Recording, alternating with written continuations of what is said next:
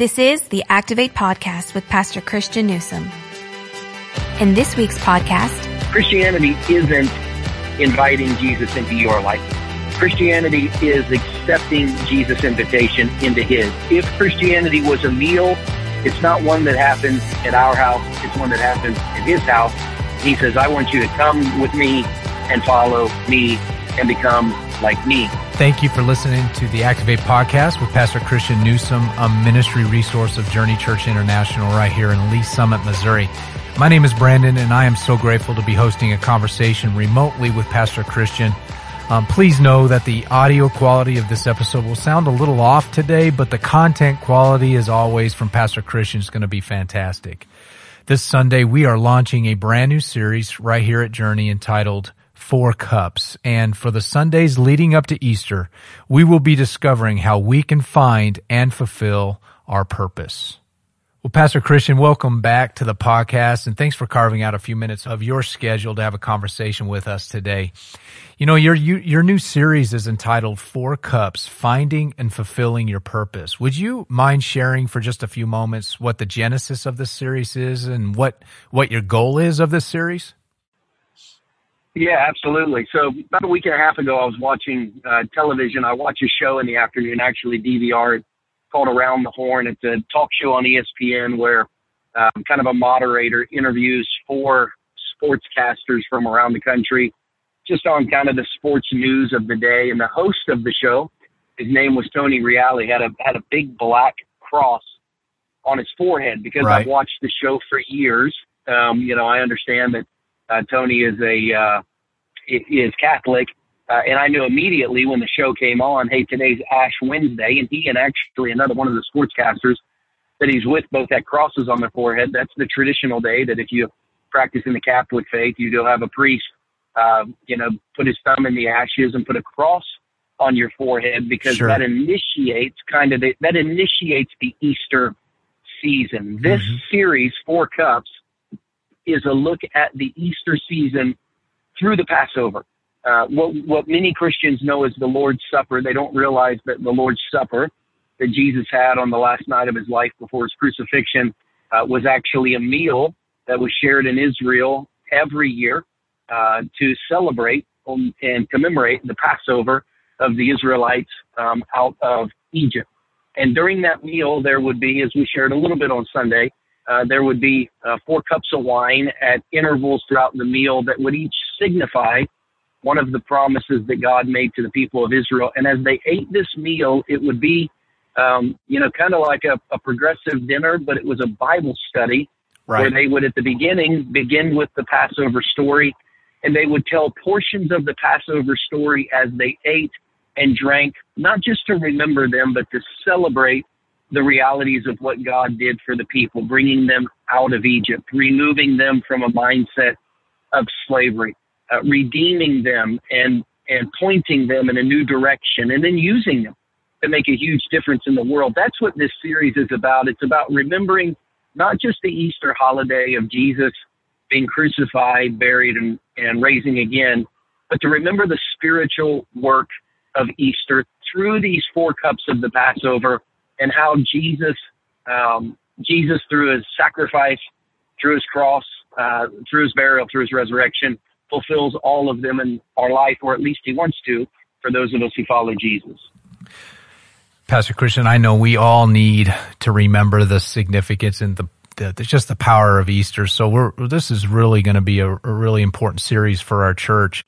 This week, you helped us understand the significance of communion, or the Lord's Supper.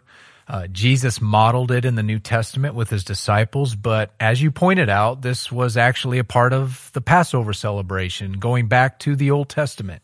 It remembered and celebrated the Israelites escaping from Egypt. And I was deeply challenged by a statement you made in your message, and that statement was this: Christianity is not inviting Jesus into your life. It is accepting an invitation into the life of Jesus. Can you talk for a moment about the difference between these two statements and the practical implications that these two statements have in the lives of Christians today?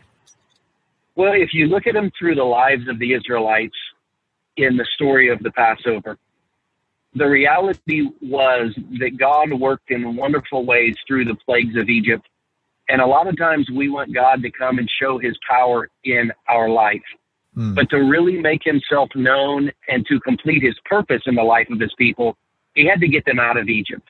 And a lot of times we ask Jesus to come be a part of our life because we feel like we're in Egypt, but we have no desire to go where Jesus is pointing us. We want his help in Egypt, but we don't want to leave Egypt because we're comfortable in Egypt. Our friends are in Egypt. Our activities are in Egypt. And Jesus doesn't just want to make life in Egypt easier. That is not Christianity. Christianity is not adding Jesus to your life so it's easier or so it's better. Christianity is accepting Jesus' invitation. You know, Christianity, sometimes we get it backwards in the semantics of how we say things. Right. Christianity isn't inviting Jesus into your life. Christianity is accepting Jesus' invitation into his. If Christianity was a meal, it's not one that happens at our house. It's one that happens at his house. And he says, I want you to come with me and follow me and become like me. And Christianity isn't just a crutch that makes life in Egypt better. Christianity, as we talked about, is a force that removes us and allows us to leave Egypt behind. And I think practically for us, sometimes we think if we live our exact same life, but we go to church, if we live our exact same life, but we read our Bible, if we live our exact same life, but we begin to pray, we expect everything to change. And those things help produce change. Those things help create change. But at the end of the day, Jesus says, I'm going to need you to come out of Egypt. And a lot of times, just like the people of Israel, when Moses went to the people of Israel and said, God's heard your cry, he's going to deliver you, they didn't believe they could be delivered. They would have settled for just a little bit of help in their current state. And God was able to, and then he did give them more than just a little bit of help in their state. He totally removed them from their state of bondage to a state of freedom. And I think sometimes we look at all we need spiritually and we think, man, if Jesus could just help me get through one day at a time in the thing that I'm going through, Jesus can and he will not just get us through more than one day of time in what we're going through, but he can totally remove us from what we're going through and give us the life that he has created us to live with the purpose and the impact that he has created us for. Pastor Christian, that's so good. That's really good. Moses records a message from God in Exodus chapter 6, verse 6. He writes, I am the Lord, and I will bring you out from under the yoke of the Egyptians. This was the I will statement that we reflected upon this Sunday. In light of this passage, Pastor Christian, you state that Jesus is not a crutch to help with the weight of spiritual slavery. He is the force that removes the yoke and sets you free. Interestingly, Jesus used the same kind of phrase in Matthew. He says, come to me, all you are weary and burdened, and I will give you rest. And then Jesus says this, take my yoke upon you and learn from me, for I am gentle and humble in heart, and you will find rest for your souls. For my yoke is easy and my burden is light. First of all, Pastor Christian, what is a yoke? Help us understand what a yoke is. And second, what is it about the yoke of Jesus that makes it easy and is burden light? Yeah, so that's a great question. So a yoke was basically a piece of wood with, kind of two horseshoes around it that would make two oxen, would make two cows, would make two horses pull in the exact same direction. It was put across your neck. And it was used in ancient farming to make the animals do what you would want them to do. In Jesus' day, a yoke had been known as a script of teaching. So rabbis would have a yoke. It was a rabbi's yoke is what they would lay on the people to try to help them walk in line with God. So that's what it meant. If you could picture a bar across the necks of two cows, a yoke is what a rabbi would lay on the neck of one of their disciples to help them walk in step with God. And at that time, the religious yokes of the day had become so heavy, had become so burdensome You almost had to live in total perfection. Right. And by your own force of will, follow God, that Jesus showed up and said, listen, one, I want you to take my yoke, because my yoke is easy. My burden is light. But here's the picture of Jesus with our yoke. In the case of walking with Jesus, there are a lot of Christians who say, Jesus, my yoke is really, really heavy. My direction of life is really, really heavy. Would you come walk beside me, and would you take half the weight and help me continue down the road of life I'm going, but make it a little lighter and make it a little easier? And Jesus says, actually, let's do this. He said, I don't want to walk under your yoke. I want you to walk under mine. But my yoke is actually the beam of a cross, and I'm going to carry it all by myself. And all you have to do is follow me, because my yoke is easy and my burden is light. It asks nothing of you. It lays nothing across your neck for salvation, but that you follow me and let me cut your path spiritually. And then you live like I live. You love like I love. You learn what I want you to learn. You become a follower and an imitator of me. So when Jesus said, I want you to take my yoke upon you, he said, the teaching that I'm going to lay on your back is this. I'm going to carry the entire yoke.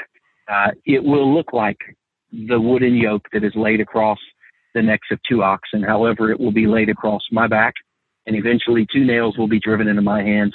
It will be attached to an upright post, and I will die on the cross. But if you will be willing to walk in my footsteps and then imitate my life after that, I will give you a path that connects you to God. That is the yoke of Jesus, and that is why we can rest in what he did and walk, not an easy path, not a simple path, but a path where we don't have to bear the burden of our own salvation, because Jesus has done that.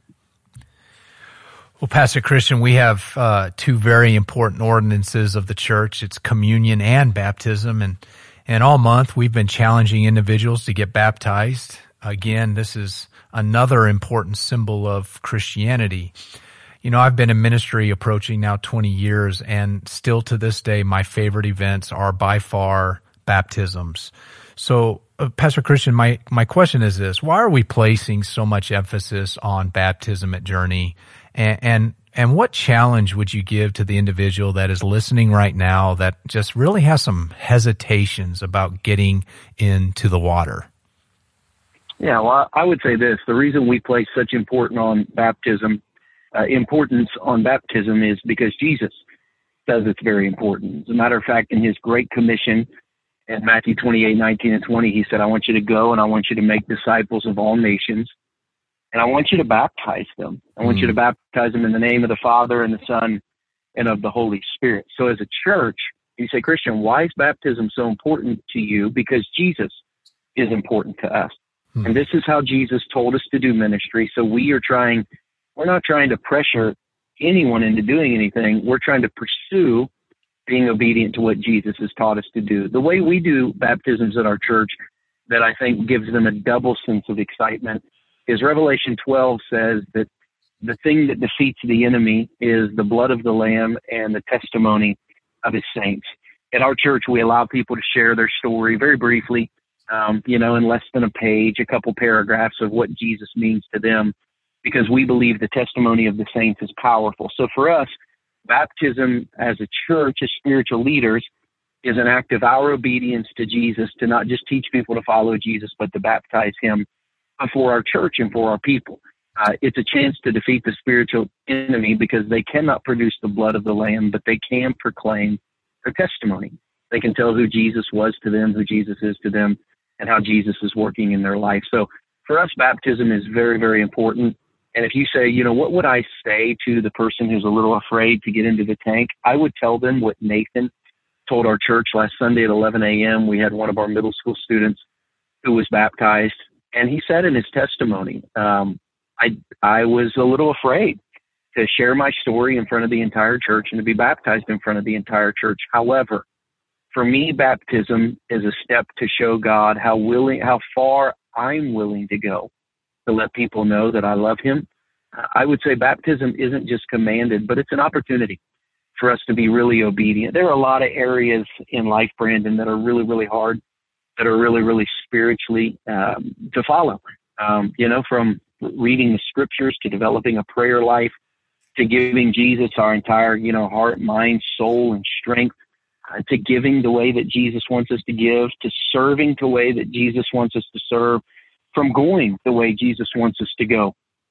One of the simpler steps, though scary, though, humbling, is just getting in the water and allowing the symbol of the water to tell the world, I believe Jesus has cleansed my sin, to allow going under the water to remind everyone that Jesus was willing to go into the earth after the cross, and to come out of the water and remind people Jesus stepped out of the tomb to live a brand new life that would be eternal and give that to me.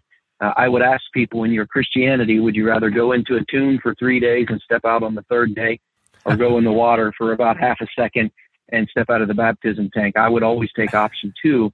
And that's what baptism allows us to do. We don't want to act like it's easy. We don't want to act like it's simple, but it is powerful. Yeah. Pastor Christian, I really do believe this series is going to be so helpful for us as we approach Easter. And my prayer, as I am sure it's yours, is that individuals will find and begin to fulfill their purpose during this very, very special season. And we are so grateful that you've listened to the podcast today. If you have been challenged to get baptized, we can help you get signed up to be a part of something that's really special taking place here at Journey this month. You can simply text the words Journey Baptism, 2 words, Journey Baptism, to 474747, and we will get you in touch with the right people that will walk you through this very important next step in your spiritual journey. You will never regret, and I promise you, you will never regret walking in obedience with Jesus. We look forward to catching you next time on the Activate podcast, where we challenge you to build a faith that is active. Thank you for listening to Activate with Pastor Christian Newsom, a podcast of Journey Church International. If you are ever in the Kansas City area, we would love for you to join us for one of our Sunday worship experiences. You can find out more information about JCI on our website at takethejourney.cc. If you have enjoyed this podcast, please show your support by subscribing, rating, and reviewing on iTunes or Google Play. We would love for you to help us get the word out about this resource. Don't forget to share this episode with all your friends on social media. Thanks again for listening, and we will catch you next time on the Activate podcast.